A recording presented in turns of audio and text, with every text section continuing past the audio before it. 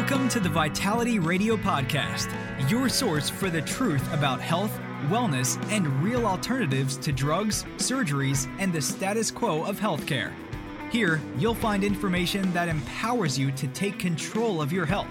But it's not just about health and wellness. It's about the politics of healthcare and protecting your health freedom. Now, here's your host, Jared St. Clair.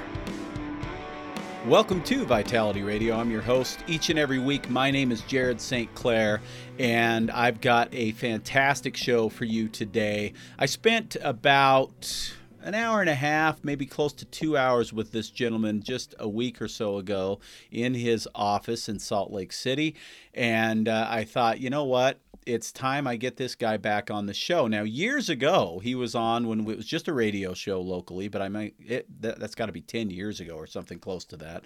And of course, now we've got the podcast, have many more ears listening to the show, and I believe that everybody listening needs to learn from this gentleman. I'm not going to tell you who he is just yet, but I will in a moment. We're going to talk about this, though. We're going to talk about testosterone. We're going to talk about testosterone, not just how it applies to male health and hormone balance, but also how it applies to female health and hormone balance. We're going to talk about blood tests, and we're going to talk about the various types of blood tests and how certain types of physicians look at blood tests differently.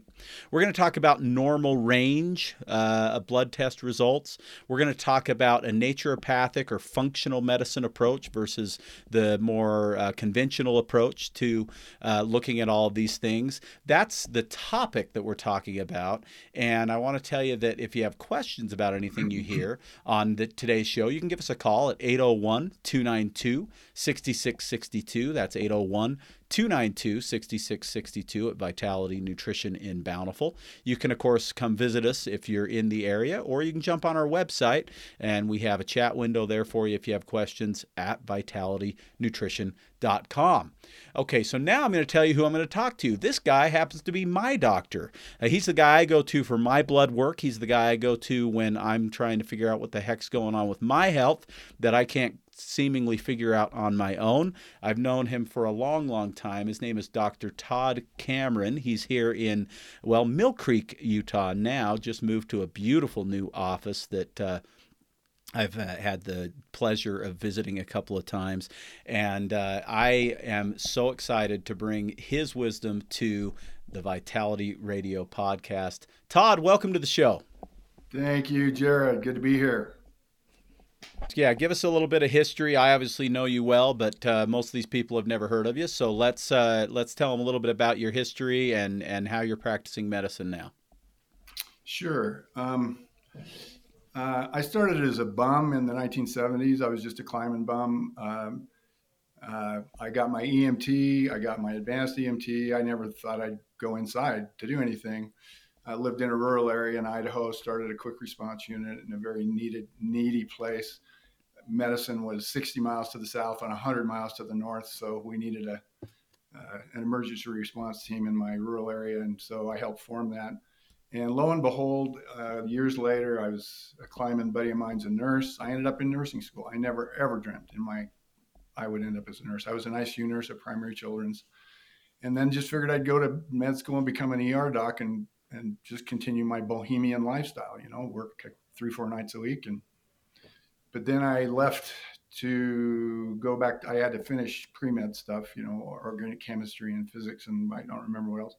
So I couldn't work the ICU anymore. And a friend of mine ran University Home Health, and I got a job in home health. I could work it around my schedule, my school schedule. And that's when I saw the dark side of medicine, Jared. That's when I saw, emergency medicine always made sense to me. Wilderness medicine made sense. ICU medicine made sense. But oh my gosh, polypharmacy, unneeded operations, sick people getting sicker. I couldn't. I was despondent. I was realizing, oh my gosh, I'm going to go to med school. I'm going to say something about too many drugs, and they're going to kick me out. So it was right about at that time that I learned about naturopathic medicine. I didn't really know about it, and toured a couple colleges and decided, wow, this is basically the route I'm going to take. And then so I graduated. I got out of residency in '97, and my wife and I started Cameron Wellness Center. And boy, it's 2023. Wow. 26 years of doing naturopathic medicine. Well, I would say I would kind of say functional, because we're gonna yeah. In your introduction, you spoke a couple of words I want to clarify when we get into this. All right. So 26 years of functional medicine, which has actually, I think, become a more known term of late. I feel like it gets thrown around there a little bit more often now than it once did. So let's go ahead and talk about that. What is functional medicine versus more conventional doctoring, I guess?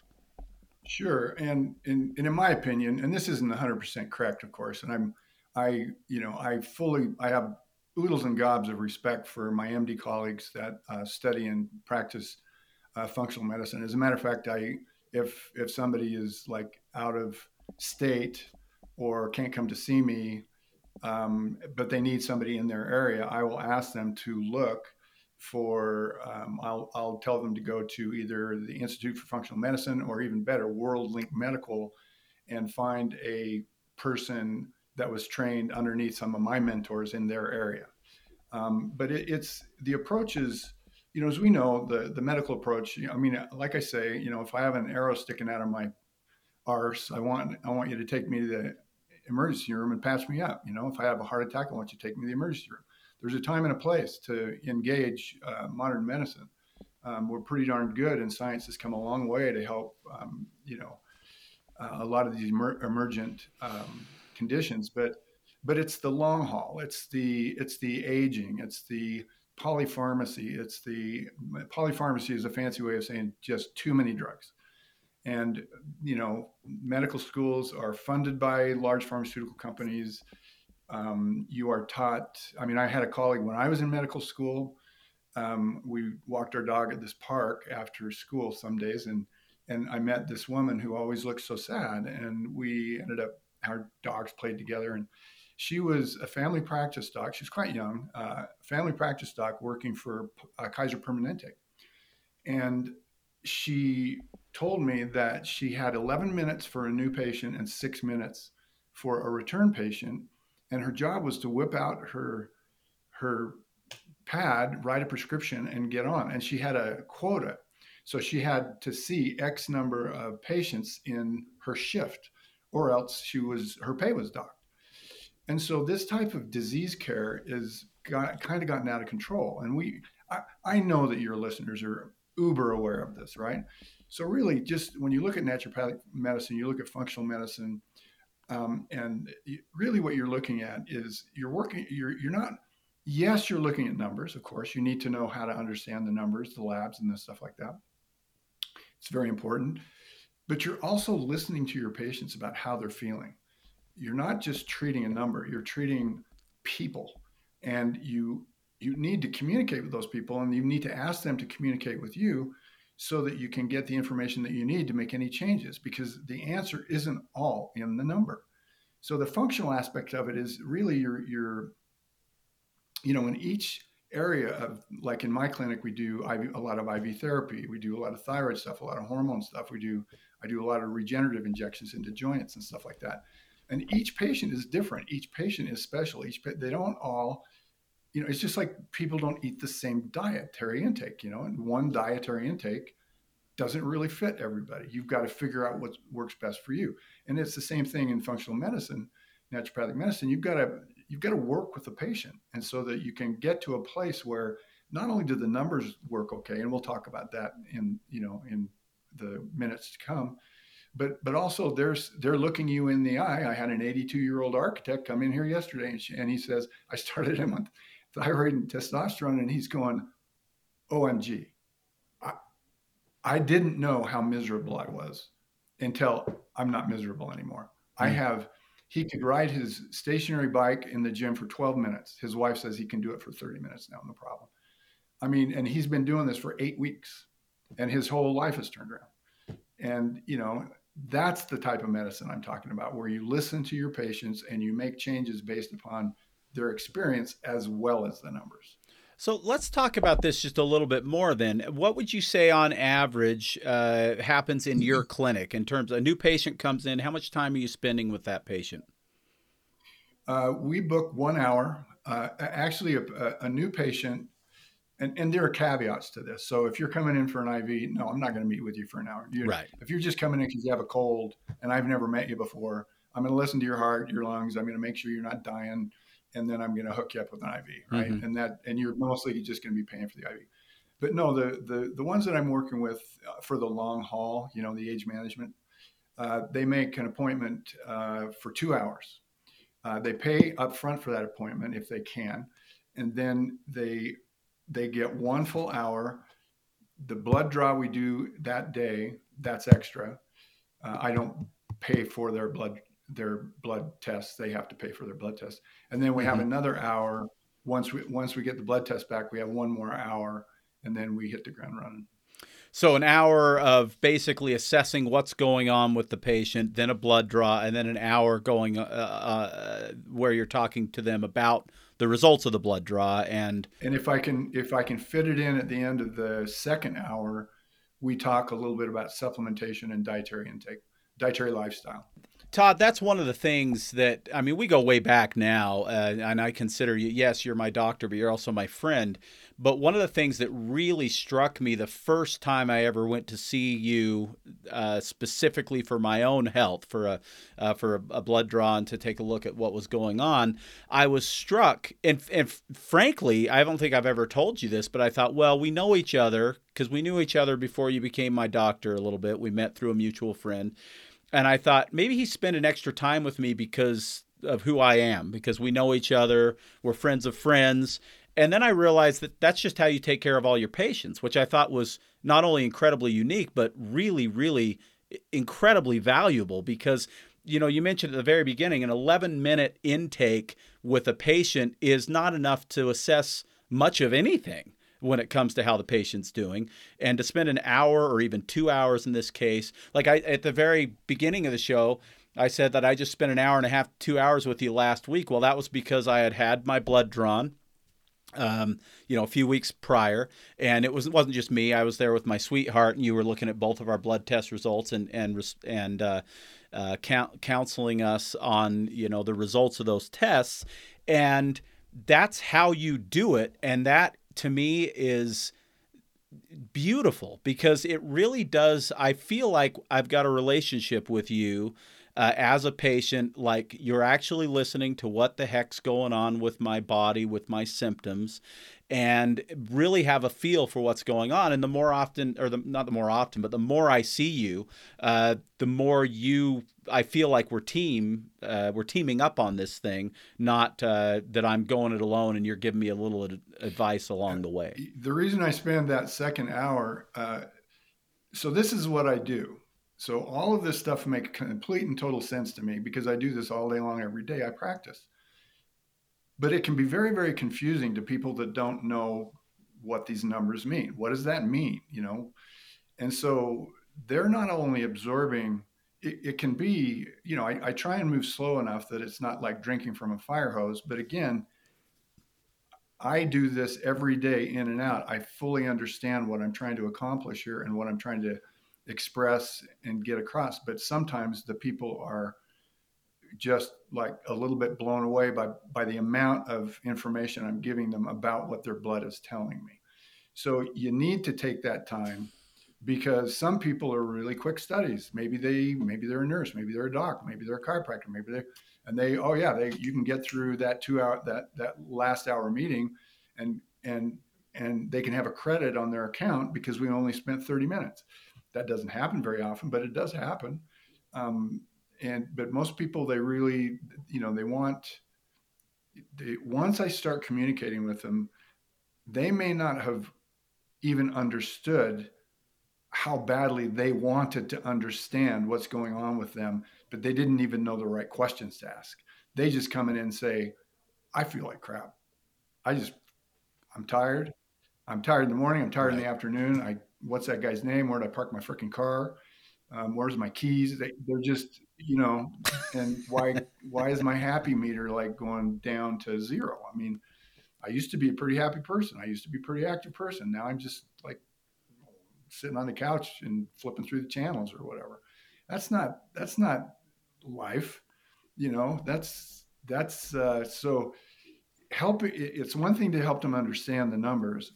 And then it's another thing to help them understand that they don't have to feel the way they feel, and that it will change. So that brings up another really big question for me. So I do a lot of nutritional counseling at Vitality Nutrition.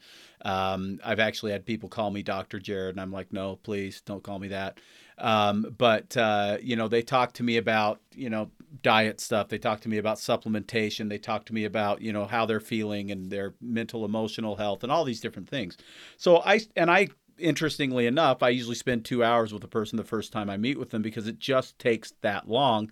And I'm not even looking at a blood test result. But what I think is really kind of fascinating about this whole, what you just said is how much it kind of flies in the face of how modern medicine really looks at people, because we're kind of like just all in this group of everybody's the same.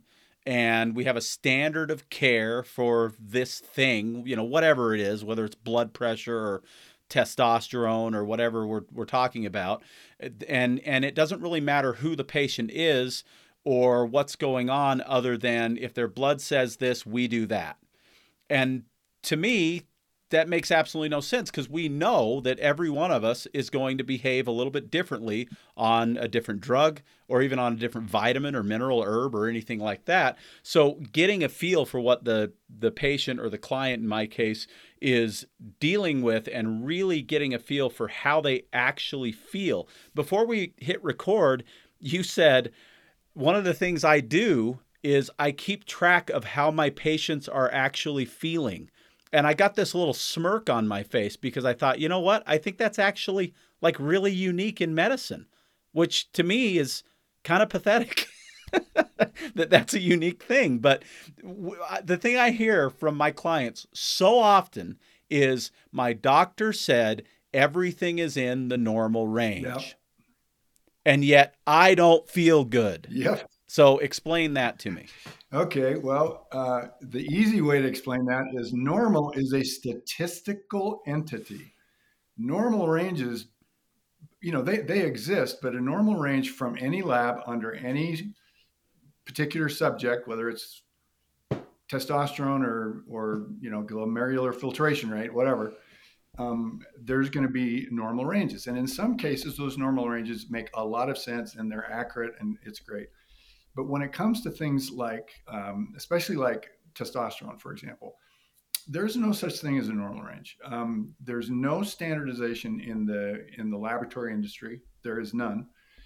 If you go to Quest, and you go to LabCorp, and you go to IMC, and you go to Kaiser Permanente, and you go to someplace else, you're going to see different ranges, and you're actually going to also see different age groups studied. There is no standardization.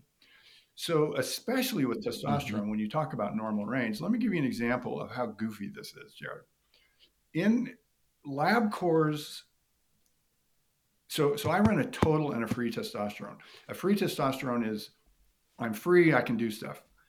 Total, a bound up testosterone is, hey, I'm bound up, I can't do anything.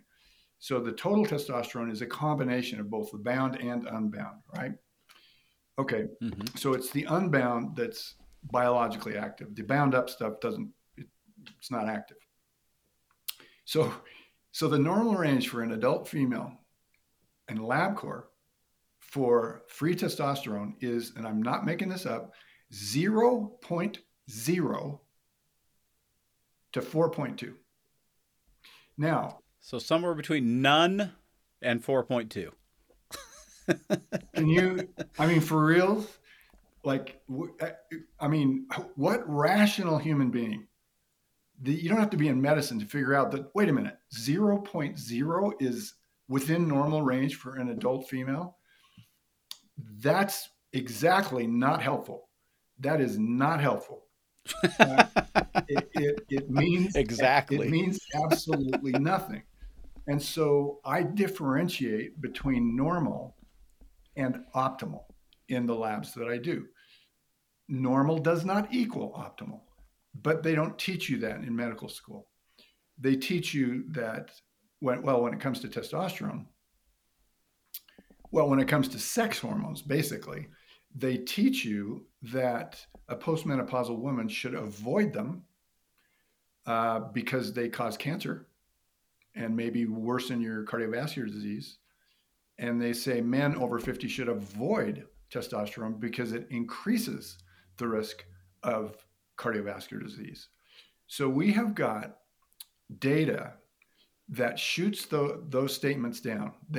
And yet and I don't know if you want to go into the trouble of me naming a couple of studies, because I can do that. Sure. That have colored, that have given hormone replacement therapy a bad name, testosterone replacement therapy a bad name. Okay. But the take-home message is the opposite is true. We have the scientific literature to prove that, and we also have the anecdotal evidence of people living longer and happier lives. Now, when you put the scientific literature together, along with my 26 years of practice, seeing people age more gracefully, having fun, enjoying intimacy, staying on the golf course for longer, all of these things, you're left with a very, very deep impression of what is right and what is wrong in science and how it's interpreted in this country.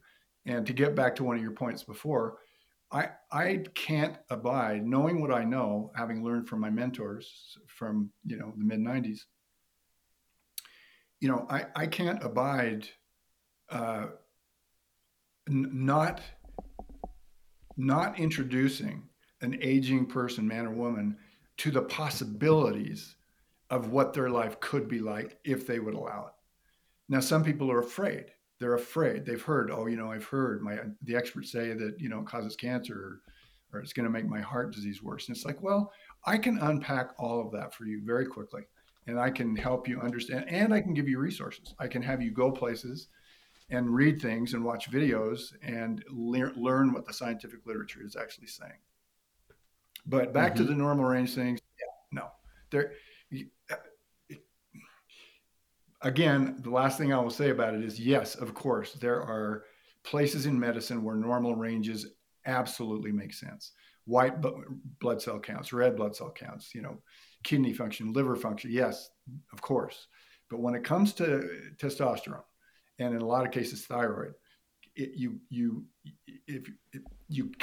there is no such thing as a normal range. Well, it's interesting too, because, I'm so glad we're having this conversation. It was just probably 2 weeks ago-ish that I was at Vitality talking to someone, a gentleman who was concerned about his testosterone, and I asked him if he'd had any labs done to find out where it was at. And he said, no, I've just been reading up on, the symptoms of low testosterone, and I got a whole bunch of them.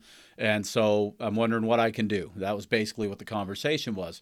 And I said, well, first off, you probably really do want to know where you're at, because that makes a big difference in knowing, where you want to go as far as that goes. But I said, but also keep in mind that it depends on who you see, because if he's going to his regular doc, he's going to get this blood test. He was about my age. I'm 50. So he was going to, his regular MD, or was considering going to his regular MD. And I see, Todd, different ranges, just like you said, depending on, if it's a LabCorp or Quest or whoever it is. But one that I saw recently said that the normal range for testosterone in a man that age was 300 to 800. And we're talking total testosterone here, not free testosterone. That was the range that I saw on somebody's paper that they showed me. And I said, so does that seem strange to you? And he said, well, yeah, because if I'm at 330, and that's where he was, this other customer I was talking to, and the normal range is 300 to 800, wouldn't I feel better if I was at 800? And I said, well, yeah, probably. Probably a lot better if you were at 800. Because the difference between 0 and 300 is only 300 points, and the normal range is 500 points. And that's even if the normal range is, accurate, because one thing I want you to explain, if you don't mind for a couple of minutes, is where these ranges come from. Out of the blue, No, actually, normal ranges come, and this is very appropriate again for things like red blood cells, white blood cells, liver function, kidney, all that. It's very appropriate. But when it comes to testosterone, it's ridiculous.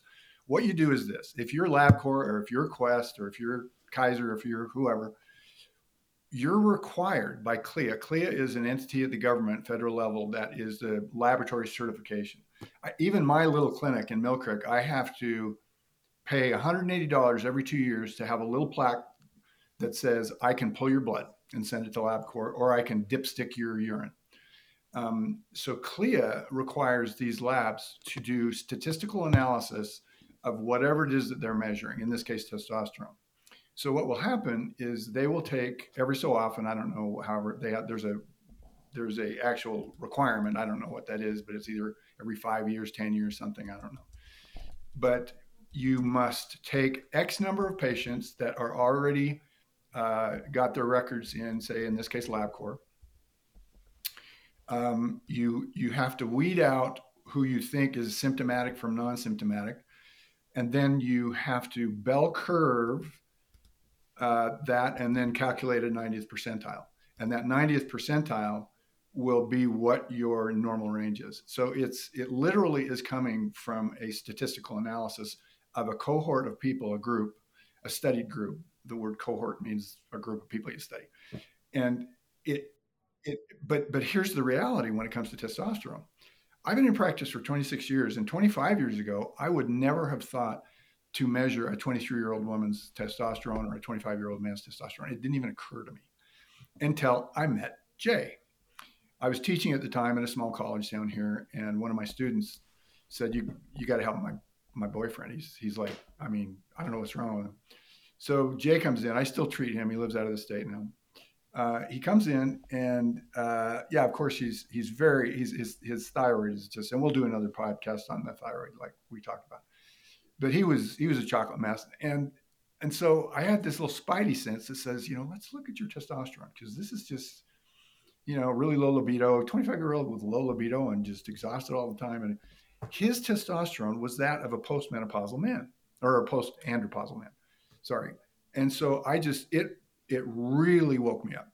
And so since then, I started testing more young people. And this is what I have noticed over the past, especially 15 years. The ranges in their blood are coming down. They're down now. If I even think somebody has a low testosterone, regardless of their age, they do. As a matter of fact, I can tell you that there's been one patient in the last year that I've tested that fooled me. He had really good testosterone levels. I said, oh, okay, good. You fooled me. Great. One person in a year. So these normal ranges, so when you study a cohort that is low, suboptimal, way suboptimal, and then you do your statistical analysis of that cohort, your normal range is going to be low, very low. And that's what we're up against right now. But they don't teach you that in med school. So a standard MD, traditionally trained or conventionally trained or whatever, that hasn't looked into the functional medicine side of things, they're going to look at this normal range. And if a man like me goes in there, gets their blood drawn, and my total testosterone is at 330, like this other gentleman I was telling you about, he's going to say, you're in the normal range, you're fine. Yes, if the physician is, a lot of family practice and internists will not treat a man until his total testosterone gets under 300. Can I unpack that a little bit for you? Sure.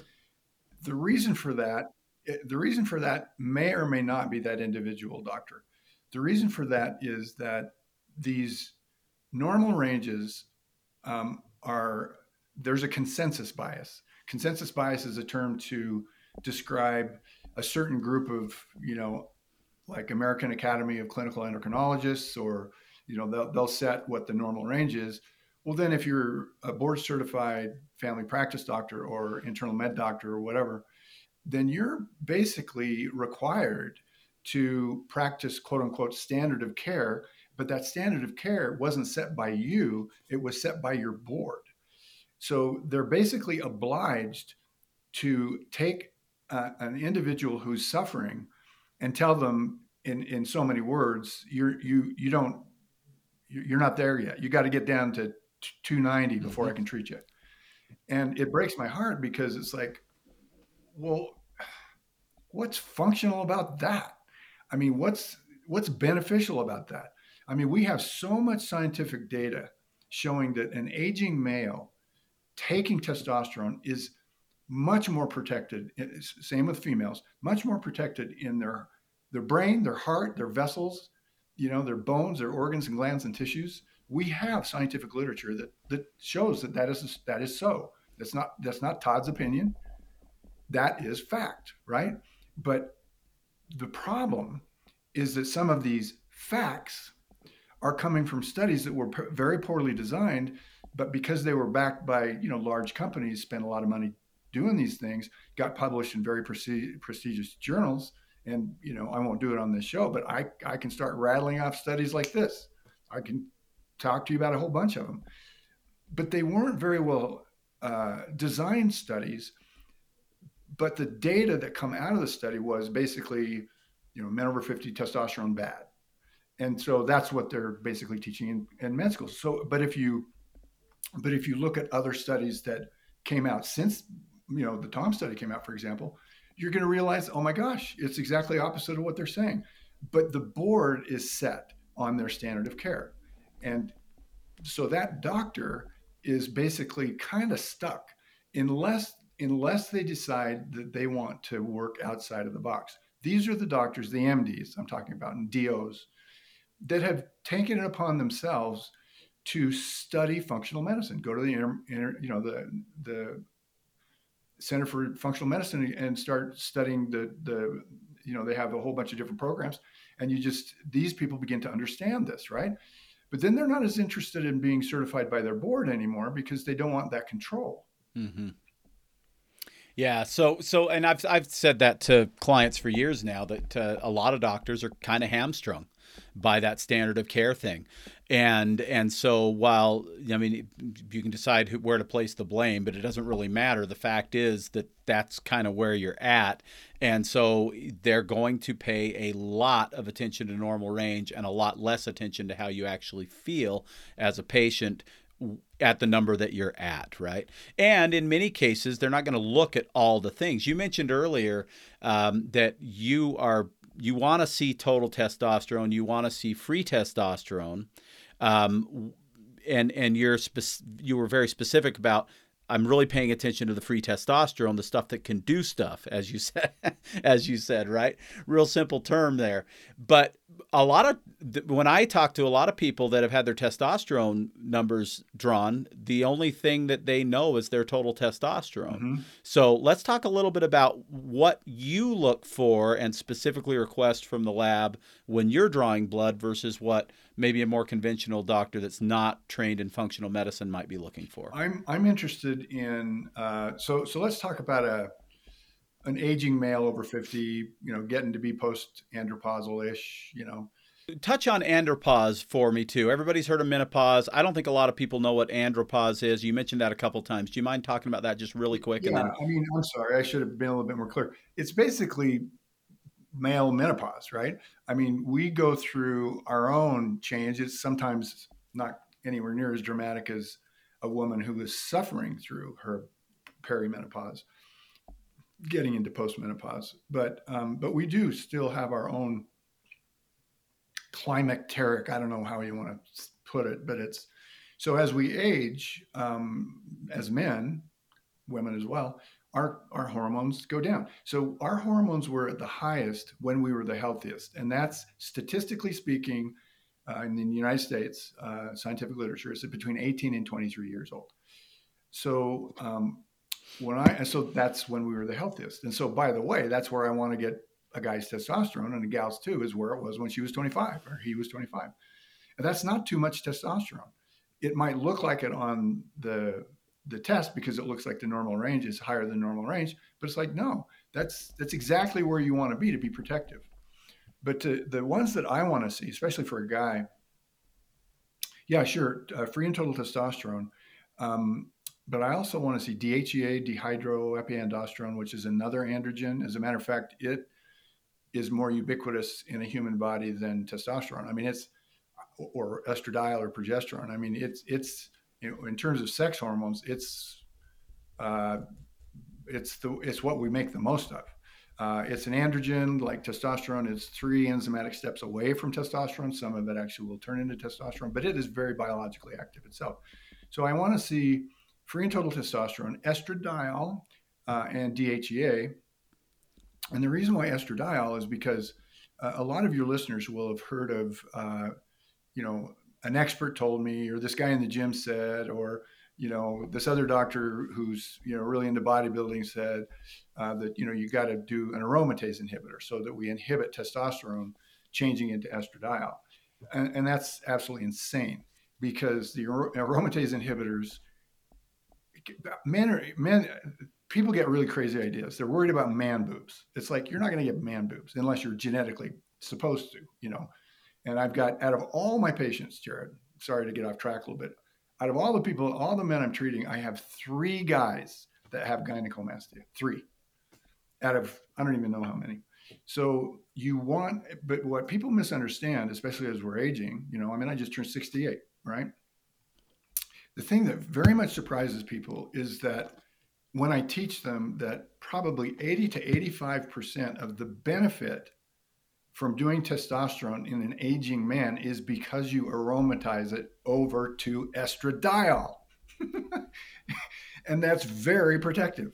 And it blows guys' minds. And they're going, well, I don't want man boobs. And I'm like, okay, let me unpack all this for you so that you understand that if you were going to get man boobs, you would have had them before. So you're not going to get them, okay, by aromatizing over to estradiol. We need that estradiol just as much as women do, but of course women need more than we do. We need more testosterone than they do. So, but it's, so those numbers, that's a starting place. We get those numbers.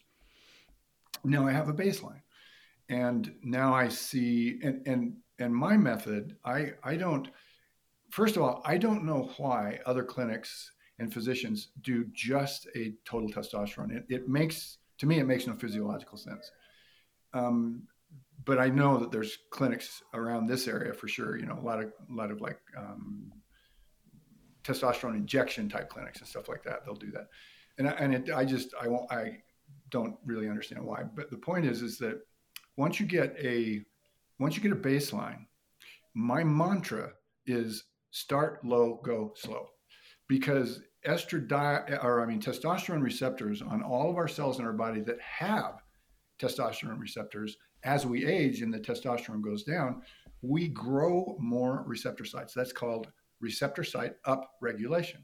So we have on our cells lots more testosterone grabbing receptor sites. So I want to take at least a month to downregulate those receptor sites to where they were when you were about 25 years old. And the way I do it is very simple. You start with a little bit once a day, then you do a little bit twice a day for the next week, and then you go up to, like, if you're using a cream, you'll go up to 2 clicks in a toppy click in the morning and 1 at night, and then 2 and 2. Now, once you get to 2 and 2, that's and I have put the concentration of testosterone in the cream lower than I think that individual needs to have it. And that way, by the time we get to the point where they're using the full dose that I had prescribed, we can pull the blood again and we can run those numbers again. And then I can adjust things very quickly. Once we get the individual dialed in, because this is FDA, testosterone is a controlled substance and you can't prescribe it for more than 6 months. And so, it's once we get them dialed in, they're a postmenopausal woman or a postmenopausal guy, but they're dialed in, they're doing good. We know what their thyroid is. We know what all the stuff is. I need to see them once a year for everything other than testosterone. And then I got to see that like twice a year. Yeah, and to be clear, because of the regulation on testosterone from FDA, you've got to draw blood every 6 months. You can prescribe it continually, but you have to have a new blood test in order to prescribe it, right? That is correct. And we tell people, don't go 6 months because you're going to run out. Go 5 months so you have a good month to let us get the blood test back, make adjustments that we need to. Gotcha. Okay. All right. So then let's talk a little bit about, we've got 15 minutes or so left here. Let's talk a little bit about first, what are your feelings? Because it's funny talking to you, you're on the medical side, you've got the numbers that you can actually look at. On my end of things, I'm, sitting in a nutrition store, and people are asking me a lot of the same kind of questions they're asking you. They're complaining about a lot of the same kind of issues that they're complaining to you about when it comes to testosterone. And what I have found is really interesting is a lot of times people will come into me and they'll say, and this is the really fascinating part and frankly concerning part, is that exactly what you just said, that you would have never thought about looking at testosterone in a 25-year-old until you did and realized, oops, there are men that are dealing with this. Same thing. I've got guys coming in now in their 20s and 30s that have gone to get their blood test, and their testosterone is like super low. I remember this is probably, I'm guessing, but maybe 12 years ago or something like that. I had a regular customer I know very well, been shopping with me since we were both much younger men. He's a little younger than me, and I believe at the time he was, he was 39. So yeah, it's probably about 10 years ago now. Anyway, he was 39, and his total testosterone number was like 160. Wow. At 39 years old. That's crazy low, right? Yes. Pretty much anybody would agree that that's low, even in the normal range, which you and I both believe is on the low end of things. That's very, very low, especially for a 39-year-old. But now, more and more, Todd, I'm seeing more and more younger men complaining about low testosterone symptoms, and then they get their blood test, and they are indeed very, very low. And not all of them are below that 300, but my goodness, if you're in your 20s and 30s, if you're anywhere near that, you're very, very low compared to what we believe anyway would be normal or optimal, certainly levels. What are your thoughts on why this is happening? Because we know it's epidemic now. I just was listening to a podcast today. If it was a political podcast of all things, and he was reading through how we're somewhere between 50 and 60% lower now in America as men versus what we were in the 70s. What's going on? Why are so many people struggling with low testosterone, in your opinion? It's the chemicals. It's in what we call in the industry, in the bioidentical hormone replacement industry, we call it, endocrine disruptive chemicals. And it's, I see this, like you used the word epidemic, and I'm on board with that. I can tell you, because I've been doing lab tests for 26 years now, and I can just tell you that it's really low. So the question, we know why, and I would add to that, like I have 3 sons, and I'm all the time kind of ragging on them to get their freaking phones out of their front pockets. Those are my grandchildren you're playing around with. Get that phone out of there. Because people think, oh, well, a little bit of electromagnetic radiation doesn't hurt anything. And it's like, you guys have really no idea what you're talking about. It could be everything from the chemical I know it's the chemicals for sure, but I also suspect, the energy in our phones and 5G and just everything, that we're bombarded with is affecting us. The question I have, and I know I'm opening up a can of worms here. I know, and I don't want to sound conspiratorial, but where I sit, seeing what I see, I have to ask the question, is this purposeful? Like, is this happening on purpose? And I know that sounds crazy, but it's like, why did it happen so abruptly over, such a small amount of time? Like, what is going on here? Why is it that, so I have, I end up treating families, of course, because mom and dad come to see me, or daughter or son or something. And then, pretty much the whole family starts coming. And so here's a couple, about your age, and they're super worried about their daughter. And it's like, well, send her in. So she comes in, and I interview her and stuff, and she's very uninterested in. She has a partner, but she's not interested in intimacy very much. And it's so sure, we do some studies, we do thyroid and testosterone and stuff. And literally, her testosterone was on a scale that goes up to 4.2, was 0.7 Well, that's in the normal at range. 23 years old. That's crazy. That is crazy. So, yeah. And so, the question we can answer clearly. We can speak to the disruptive chemicals that are in our environment that you can't get away from. You just, you'd have to live in a bubble. I swear, you're just not going to get away from them. And they're affecting us so negatively that my main question is not why is it happening, or how it's happening, but why is it happening? That's where my brain goes in the middle of the night, where I'm just going, this is crazy. I'm 68 now. I've been using testosterone for a lot of years, but I remember I put it off for a while. I don't know why. I just put it off. I didn't feel like I was having any problems. But then I noticed one day, I was in my, I can't even remember how old I was, but I was, I'm an outdoor guy. I've been climbing since 1974, and I realized that I didn't care if I went climbing or not. Like I was just like, eh. And I was like, oh, that's what got me. I was like, wait a minute, that's not me. Something's happening to me. So the very next day I went and I took my testosterone and my level, which in again, a LabCorp level, I want to see above 20, 25, even 30. Of free testosterone. Yeah. Mm-hmm. But it caps, depending on your age, at in between 18 and 25. And I was 7.6.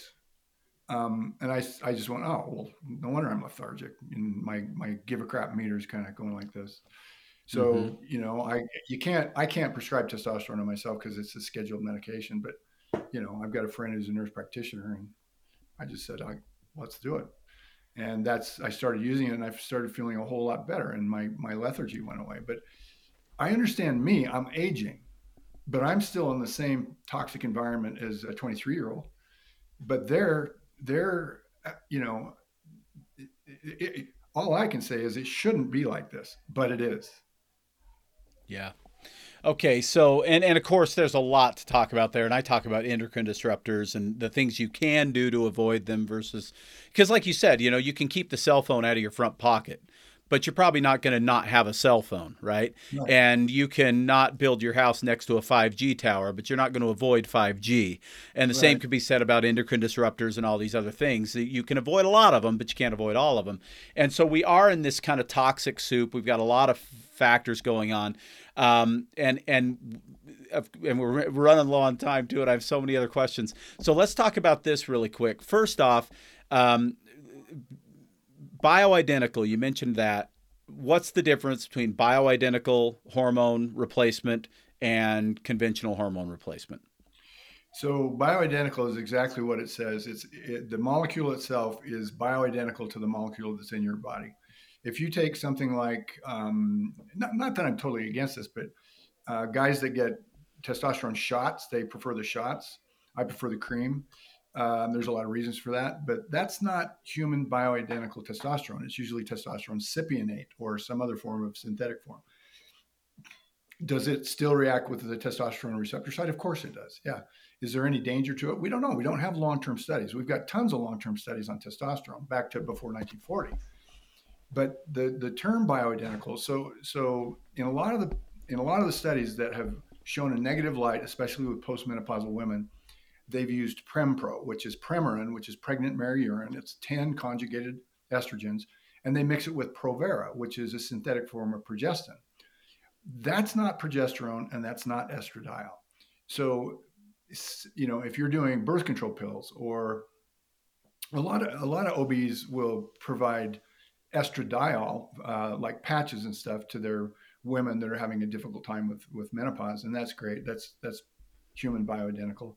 But it's the synthetic forms that give the whole industry of bioidentical hormone replacement therapy all around the world. It's the synthetic forms that basically give it a bad name.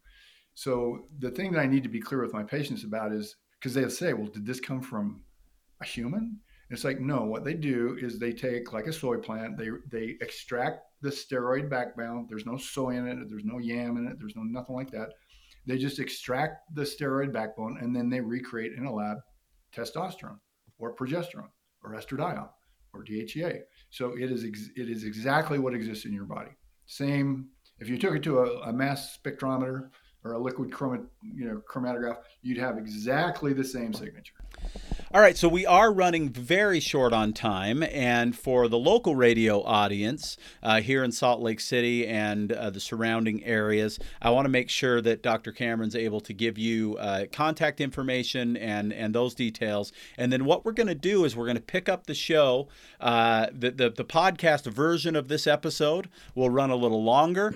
You can go to Vitality Radio Podcast on any of your podcast apps, and you can, so that's going to be Apple Podcasts, Google, Spotify, wherever you want to find it, Stitcher, and you can listen to the rest of this episode there. But for those of you on the local radio, I want to make sure, like I say, that Dr. Cameron's able to get his contact information out there for you. So, Dr. Cameron, how do people reach out to you? How do they schedule an appointment if they want to have you take a look at what's going on with them and all that? Thanks, Jared. Yeah, we've been a sugar house for. I was walking to work for 20 years, everybody, and then we had to move. But it was a good move. We're now at a new, beautiful clinic in Mill Creek. We're at 3378 South, 2300 East, basically off the 2300 East exit going towards Park City. And our telephone number, we have a website, Cameron Wellness Center .net, and our telephone number is 801-486-4226. Excellent. And for the podcast listeners, you will be able to find all of the contact information in the show description below. We'll have the phone number and the website and all of that stuff for you. So that's great. They do have a really nice website with all the information that you'd need in there, and we'll link to that. Also, of course, if you're driving and you weren't able to write that stuff down, reach out to us at Vitality Nutrition. We'll be happy to point you in the right direction. You can call us at 801-292-6662. That's 801-292-6662. I want you to understand the nature of my relationship with Dr. Cameron, too. He's my doctor. He's not paying me to do this episode. We don't exchange money other than when we use each other's services. I wanted Dr. Cameron on because he is the guy that I send people to when I feel like lab work makes a lot of sense. Oftentimes the guy that I send people to when I'm not quite sure how to recommend or what to recommend for them outside of vitamins, minerals, herbs, and that sort of thing. He just absolutely cares about his patients. He is a wonderful human being. And I've often said this, I think he might know more about the human body than anyone I've ever met. So he's the guy that you want to go to if you are interested in a local functional medicine doctor that's going to look outside of the conventional medicine box to help you out. So I encourage you to reach out if you feel like his services would be helpful for you. So all that information will be available, like I say, on the podcast show description. If you're on local radio, you can either call Cameron Wellness or you can call us at Vitality at 801-292-6662 or jump on our website, vitalitynutrition.com. And you can open up a chat box and we can get you his information there as well. So for you locally listening on the radio, I'm going to say goodbye and thanks to Dr. Cameron for joining us. But if you're on the podcast or you want to jump on the podcast after this episode, we're going to carry on, talk a little bit more about testosterone, how it impacts women, how it impacts men, how to know if maybe you might have a problem and should be looking into it. That's where we'll continue on the other side. Until next week, thank you so much for listening to Vitality Radio and have a wonderful Saturday. All right, so for the podcast listeners, we're just going to keep continuing here. Dr. Cameron, Thank you so much for giving me extra bonus time. I really appreciate it. Let's talk a little bit about, because I'm really glad we talked about the bioidentical thing. I get people asking me that all the time, and you described it in better clinical detail than I did, so I appreciate that very much. How does somebody know if maybe testosterone is an issue? What are the signs on the, you mentioned men, you mentioned being lethargic, feeling like your get up and go wasn't what it used to be, that kind of thing. What are we looking for on the female side? Same thing, lethargy. The one thing I think bubbles to the very top is sex drive, libido. And that's probably the single most common thing, but it's not just that. It mimics hypothyroidism as well. People get tired, they get lethargic, they get malaise. They're the way that I describe it is literally because even though thyroid is not directly associated with your libido, but so much of what hypothyroidism also mimics low testosterone, which is, my joke is, I'm tired in the morning, I'm tired in the afternoon, I have a general sense of fatigue, I got some lethargy, what's that guy's name, where did I put my keys, where did I park my car, why can I gain weight so easy, why can't I lose weight, and why is my, literally give a crap meter just kind of going down. Testosterone in both males and females is very important for brain function. So people with low testosterone, again, mimic people with low thyroid, which is they're not thinking as clear as they used to. They may not even be aware that they are not. Like I mentioned a little while ago, that this 82-year-old guy and his wife that finally started coming to me for treatment, he was just like, he couldn't believe that he could feel the way that he did. He just was like, I'm 82 years old and I'm actually feeling good. Like, I haven't felt good for 50 years, He had a pretty stressful job. He's an architect. He's retired now, but architects and structural engineers, oh boy, they have stressful lives because, lives are at stake, in their buildings and bridges and stuff. Right. So it's real similar. But if you were to ask people so when I'm treating somebody, I'm going to tell them, look, I'm not going to ask you if your heart cell felt that protection. I'm not going to ask you if that brain cell felt protection, because you're not going to feel that. What you're going to feel is sex drive, mood, cognition. That's what you're going to feel change. It's going to come up. You're going to notice a change. And that's why I get intimate with my patients in questions, because I have to. Because if something is not happening, then it's like, well, we better look at the numbers again. Something has shifted. I don't know what it is, but let's look at the numbers again, because something has shifted. So those are the main things. Over time, of course, this takes a little bit longer, but flaccid muscles, like you grow older and your muscles get flabby. After about a year of testosterone use, even if you're not working out a bunch, you're gonna flex your arm one day and you're gonna go, hey, you know what? This is harder than it used to be. It's like, yeah, it is. It's healthier. It's better. And so the questions, at least in the first several months of treatment, they're around mood, cognition, and sex. Well, I think that's really fascinating, because I know probably more than my share about testosterone compared to the average Joe out there. But I knew this, but I haven't really thought about it until you just brought it up. And that's one of the reasons I love doing this show. I always something is always sparked in my mind here, the cognition thing, because I can't tell you how many people come into Vitality and their primary health concern is my dumb brain doesn't work. Right? I can't remember that guy's name. I don't remember where I put my keys. I can't seem to focus in on the task at hand and all this stuff. And frankly, Todd, when I think about testosterone, I think about almost everything else you mentioned, but I don't really think about cognitive function. And so I'm really glad you brought that up, because it is one of the biggest concerns with age. If not the biggest concern with age. Anybody that has seen anybody with dementia or Alzheimer's or something like that recognizes that's got to be about as bad a deal as you're going to get dealt in this life. And yet in this life. I just don't talk about cognition with testosterone. So I'm really glad you brought that up. I think that's a really, really big deal.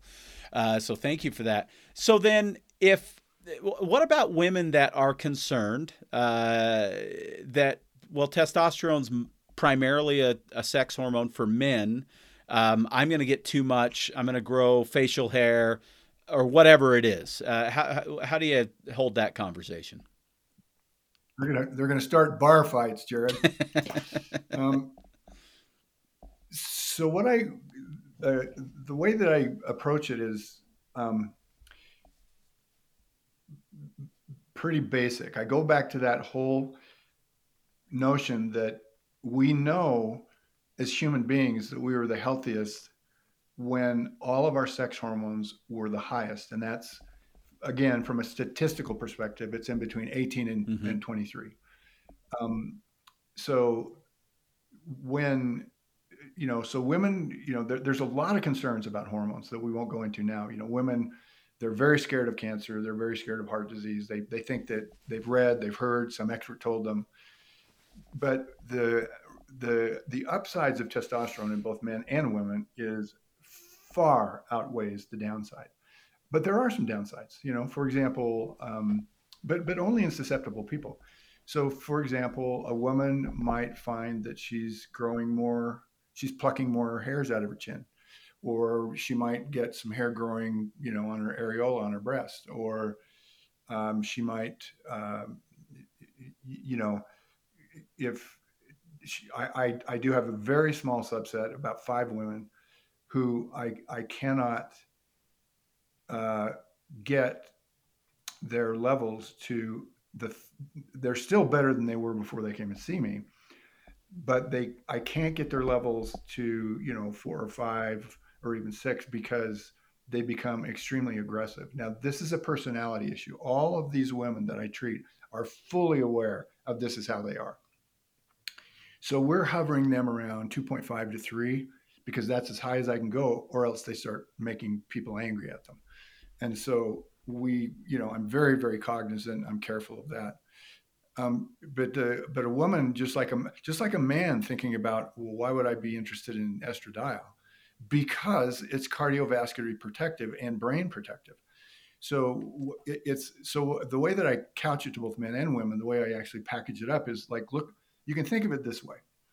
One of the problems with aging in all of our organs, glands, and tissues is this notion of inflammation and free radical damage in all of our tissues. Well, I'm not suggesting that giving a hormone is like giving an anti-inflammatory, okay? What I am trying to explain to people is that people that have an optimum level in their bodies tend to lose the reason why they have to hang on to inflammation. So people that are optimized in their sex hormones with bioidentical hormone replacement therapy, they're not as inflamed. Their joints don't hurt as much. Their muscles don't hurt as much. Their brain isn't as inflamed. Their gut isn't as inflamed. Now, it's not going to cure their Crohn's disease or irritable bowel, but it certainly can make things better, because you think of it as, as well as I do, that the mesenteric, the nervous system around your intestines, there's more nerves there than there is in your spinal column. So when you're treating with bioidentical hormone replacement therapy, you're treating everything in the body that has receptor sites to these hormones. And that's not just our genitalia. I'm telling you that. It's like a lot of different. So I'm basically teaching the woman and the man how much more benefit they're going to get in all of those tissues. They're going to feel better. And those are the questions I'm going to ask them. But what they're not going to be able to describe and define and actually feel, at least at first, is how much help the rest of their body is getting. But again, in a joking way, it's like, you can't, it's not like I can ask your heart, hey, heart, how's those cells doing? Right. Hey, brain, how's those cells doing? Yeah. But we know clinically that you have all those protective benefits along that are not noticeable, more preventative stuff, along with, of course, the more obvious things like what's going on cognitively and energy and everything else. Yes. All right. So then, with the last couple of questions I have for you, and Cal, I think I could pick your brain on this for a long, long time. Um, First off, you mentioned early on, I've got listeners all over the country and even up in Canada. And believe it or not, Todd, you're gonna think this is pretty cool. At least I think it's cool. I'm the number 100 right now, the number 100 alternative health podcast in South Korea. I don't know how that happened. And I'm not sure if they can Wow. understand what we're saying, but it's pretty cool. So I've got I got listeners all over the globe. Not that many in That's other cool. countries, but yeah, it's kind of cool. I don't know how it happened. I don't know who's over there listening to me, but thank you. But do you do telehealth stuff? And if and so, talk about that first. And then you mentioned a couple of groups that people could Google to find someone who practices medicine like you do. Yes, I do. And so I have people that will fly in for a day from wherever, or maybe they'll do a vacation in Utah or whatever. They'll come and see me. I'll be able to not only take their blood, but do the physical exam that I'm, basically required to do with a first time patient. And then they'll fly back to New York or LA or wherever it is they're coming in from. So I basically have patients all over the United States. But I've seen those people at least once. And then we do everything else. We can do everything else by we can do a Zoom if you want, but or we can just do it by phone. We can just but they're we've established them as a patient, and I can follow their they can get their blood drawn. I can call an order into a local blood draw station wherever they are, and or send them like a normally the way I do it is like I'll take my prescription pad, and I'll write up a lab order on it, and then my front desk will scan it, and we'll just email it to them, and they take it to the draw center, and they can get it done. So I mean we do I do a heck of a lot of that. And what was the second question? I'm sorry. If someone's interested in a local practitioner that practices medicine more like you do, what are those websites that you gave us early? And we'll link those in the show description as well. My favorite by far is worldlinkmedical.com, and on their homepage there is a place where you can find a provider, and you type in like a zip code and stuff like that. Now this entity is so like I explained at first. I've been studying hormones since 1997, but with a lot of different camps. But I met Dr. Neil Rouzier. This is what we used to look young like this. We don't anymore. We're old. But this is a book that he wrote. But this is one of How to Achieve Healthy Aging by Neil Rouzier. Okay. Yeah, this is my main mentor. You can see him on YouTube. You can go to YouTube and learn a lot about like when a woman says to me, "I'm scared of cancer," I say, "Okay, before you make your first appointment, go to YouTube, type in Dr. Neil Rouzier, and watch the video Hormones and Cancer before you even walk in the door, because you're gonna be talked off the ledge. You'll be fine by the time you get here." So there's a lot of information people can get on YouTube from Neil, but the entity where he lectures through, Neil has 4 levels of education, and I've been going through them since 2003.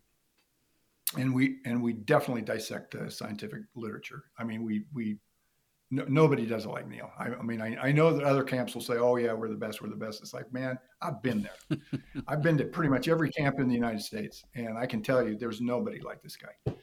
And I know that there's other people who are going to disagree with me, but it's like, well, I don't know. I have been to those other camps. I have learned. I have been to their seminars. So I'm pretty sure I know what I'm talking about. He's the guy.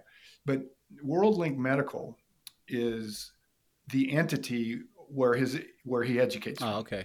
And during COVID, it was remote, but Luckily for me, he does most of his stuff in the Salt Lake area, even though he's not from this area. So it's nice for me because I don't have to fly and rent a hotel. But the point is that at WorldLink Medical, you can, when you look at providers, you'll at least be finding somebody who has trained under him. Okay. So my next favorite probably would be the Institute of Functional Medicine for people looking for an MD that has studied functional medicine. If somebody wants to find, so I did not learn what I've been talking about today in naturopathic medical school. It didn't happen that way. I looked for my mentors after I got out of school. As I was going into residency, that's when I started learning about hormones. That's when I started learning about thyroid and adrenals. And it was very different than what they taught me in med school. So just because you find a naturopathic medical doctor in your area, don't think that they're going to do what I've just been talking about. They may, if they've studied, they may not.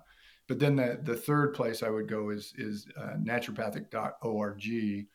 And that's my national, the National Association of Naturopathic Physicians. It's called, and you can look for a naturopath. But even if you get their office on the phone, you're going to want to know, like what camp, or if you do hormones, what camp did you learn in? Like where are you coming from? Like what? Because I'm very clear to people where I'm coming from. And if they've been to if they've been to practitioners from other camps, and they prefer that, I say, well, then don't come to me, because I'm going to upset the apple cart. I'm going to flip it upside down, and I'm going to go a completely different direction. Well, not completely different direction, but it's going to be different. So, and I'm very open, and I got thick skin. I don't care, if what people think of me in terms of, it doesn't. I'm doing it from the scientific literature. I'm not doing it from my opinion. It's not Todd's opinion. And so, and I'm uber clear about that to my patients, so that they don't understand that I'm just selling snake oil or something. Well, it's an interesting thing, and we can wrap this thing up, I think, now. But I think that there are some interesting perceptions, I guess is maybe the way to put it, when it comes to medicine now and doctoring. We have a general concern, I think, that a lot of people now have, especially after the last few years and all the craziness that's been going on with medicine and CDC and FDA and everything else, but even before that, where people are increasingly concerned that they're not getting the type of treatment that they'd like to get from their doctor, that they're hearing over and over again, everything's in the normal range, and yet they feel like crap. And so then they're thinking, okay, I need to look outside the box. I got to find somebody else. But then for all these years, most of us, me not included, because my parents were crazy and didn't believe in in conventional medicine to begin with. But most people have been led to believe that, well, you've got to have, an MD that went to a good, prestigious medical school and is doing it this way. And so then when they start thinking outside the box and they look at someone like you who's a naturopathic doctor, or someone who's a functional medicine doctor, or someone who's maybe a nurse practitioner, or whatever it is that's not the standard way that it's been done, then they get a little nervous because, well, I want something better or different than what I've got, but how do I know if I trust this person? And that's one of the reasons, maybe it's the primary reason I wanted to have you on, because people, if they listen to me, and it's more off the air than on the air, but I'll say it on the air, I have a really, really healthy distaste for modern medicine, exactly like what you expressed early on. Get me to the ER if I'm in a car accident. Absolutely. If there's an emergent situation, sign me up. But if I'm going in for blood work, or I'm going in for, general feelings of I don't feel that good, the last place I'm going is to a normal doctor, a conventional doctor, because I believe that what is probably going to happen is I'm going to leave with a prescription and no real useful advice on how to actually improve my health. So what do you say to people who have already felt like they maybe have been a little bit burned by conventional medicine, but they're kind of nervous and scared about functional medicine because it's a foreign topic for them? Sure. Educate, educate, educate. I tell them, hold my feet to the flame. I want you to, same thing with my IV patients, if we do IVs all day, every day. It's like, I get it. I understand it. I've been doing it for freaking ever, just like what I'm talking about today. But it's like, don't take my word for it. Like if you have, go dig. I mean, go to YouTube, watch some of Neil's videos, go to, Institute of Functional Medicine, read some stuff. Just like, if you're hungry for the information, it's, how it is, Jared. You'll have a client come in, just like I'll have a patient come in.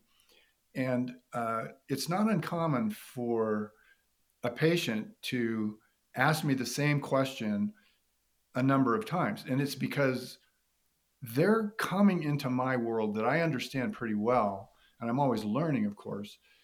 But, I would be just as confused if I went and shadowed them around their work. I would have to ask them questions more than once to try and wrap my head around what they're actually doing. Right. So I'm all about education. But I'm also, don't take my word for it because it's a Todd's opinion. I love that. Hold me to the, hold my feet to the flame, people. Do it. Like, grill me. But in order to get questions to grill me, you're going to have to further your education. And there's places where you can do that. And I've shared with you a couple of places to do that. Right. I'll say this to you because you've never heard me say it probably, but I know a lot of my listeners have heard it, but I think it's really important. We've been led to believe in this country, specifically I think in this country, maybe more so than anywhere else, that it's not our job to take care of our health. It's somebody else's job to take care of our health. It's the doctor's job. It's the guy in the white coat, the guy with the degree, the diploma up on the wall. And so we've kind of offloaded that. I don't consider it my job to take care of my car because if I was the guy fixing my car, I'd never have a car that worked. I don't know anything about mechanics and I'm not going to go to mechanic school. But what we live in an interesting place, an interesting time now because we have incredible resources to where we really can become educated on our health. It's why I do this show, is to help people figure out some of these basic things that they need to understand about their health so they can take better care of themselves. And it's time for us to start recognizing a couple of things, I believe. And I'd be curious, and then I'm going to let you go, I promise, your opinion on this. But I think one of the things that we've got to recognize is that we actually have an intuitive nature when it comes to our health. We have a much better read on what the heck's going on inside of our body than anybody else does. And if we start to pay attention to that and then educate ourselves around that, we can really become great advocates for our own health. And then we can come to people like you who have that deeper level of knowledge and education and, frankly, the ability to do something about it if there's a prescription needed or something like that. Then we have this really great synergy between a patient who understands to a large degree kind of what's going on and an expert who can help to take them the rest of the way to the place that they want to be, which, of course, is optimal wellness. I couldn't agree more. It's like when I'm teaching, having been a peds ICU nurse, I have parents calling me when their kids are sick, right? And the first thing I say is, look, I'll give you parameters and stuff like that, but I trust your intuition way more than my knowledge base with your kid. So when I'm teaching people about bioidentical hormone replacement therapy, it's the same thing. As they go, they learn to trust themselves. They learn to pay attention to themselves, and they are way more intuitive in 6 months to a year than they were before they started, for the very reason that you said, is because they've been told that they will be treated for whatever issue based on what the doctor says. And it's like, well, okay, that's, again, in an emergency room situation, please. But in an aging body where you're feeling like, how many times have I heard in my practice someone come to see me, and we'll go into thyroid in the next time, but someone who's been put on the wrong medicine and comes to see me, and I show them through the blood what the wrong medicine is, put them to the right medicine, and they feel so much better. And they say to me, you know what, my doctor's been giving me this medicine for 20 years. And I've told them every time it does not help. I feel worse. But because of the labs, it can't be that medicine. therefore you're depressed or whatever. And it's like, I hear this all the time. So when they're vindicated, when they come to see me and I can show them through certain lab tests why they feel the way they do, it's like an epiphany. And they'll say, I knew it. But you didn't trust yourself because you knew it, because you knew something was wrong, because you didn't feel good, but you didn't know what, because who's going to tell you what, right? You trust your doctor. Well, it's not the doctor's fault per se. It's the way the doctor has been trained. It's the whole system, like we started the show with, or we talked before the podcast. It's the system's broken. Yeah. Yeah. Yes, absolutely. And it's been such a great conversation, Doc. I really, really appreciate it. Me too. I was so excited to have you on because this is where I feel like, I've got this. People who listen to me know I've got a great knowledge base when it comes to vitamins and minerals. You've been doing your thing for 26 years. I've been doing my thing even longer than that. I know the things I know about, but there's a reason I go to you. Because you know the things that I don't know that much about. And, of course, you have the ability to prescribe. And what I loved talking to you the other day, as a patient, not as a podcaster, is that I could ask you what are probably maybe a little more detailed questions than you hear from other people that maybe aren't quite as, in the know as I am. I don't know what kind of questions you hear from your other patients. But I could ask you those. No, you were asking good questions. Yeah, and I love that I can ask those questions because I feel like every other time or not every other time, because I've been coming to see you for years, but what I hear from the other people that come to talk to me about their doctors, and I had somebody come in just the other day that said, my doctor and I decided to break up because he couldn't answer a question that I got a really easy answer to on WebMD.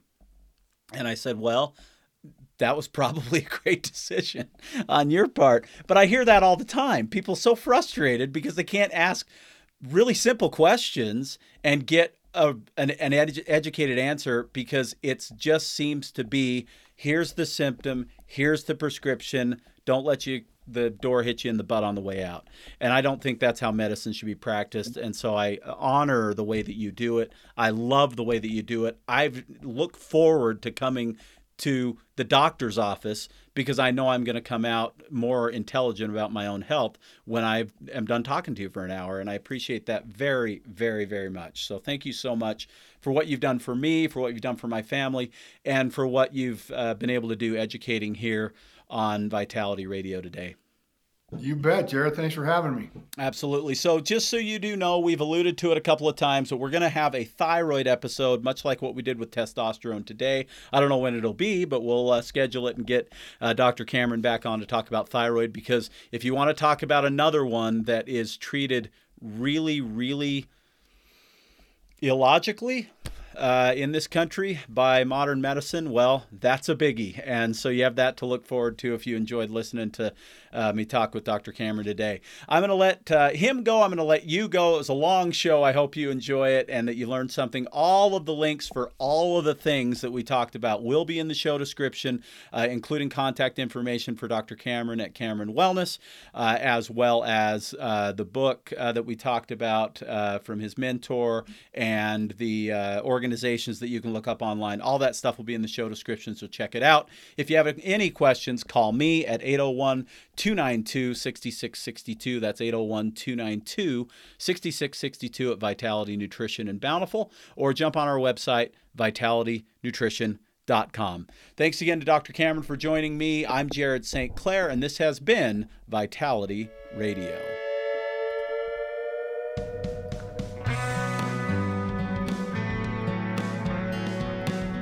You've been listening to the Vitality Radio Podcast.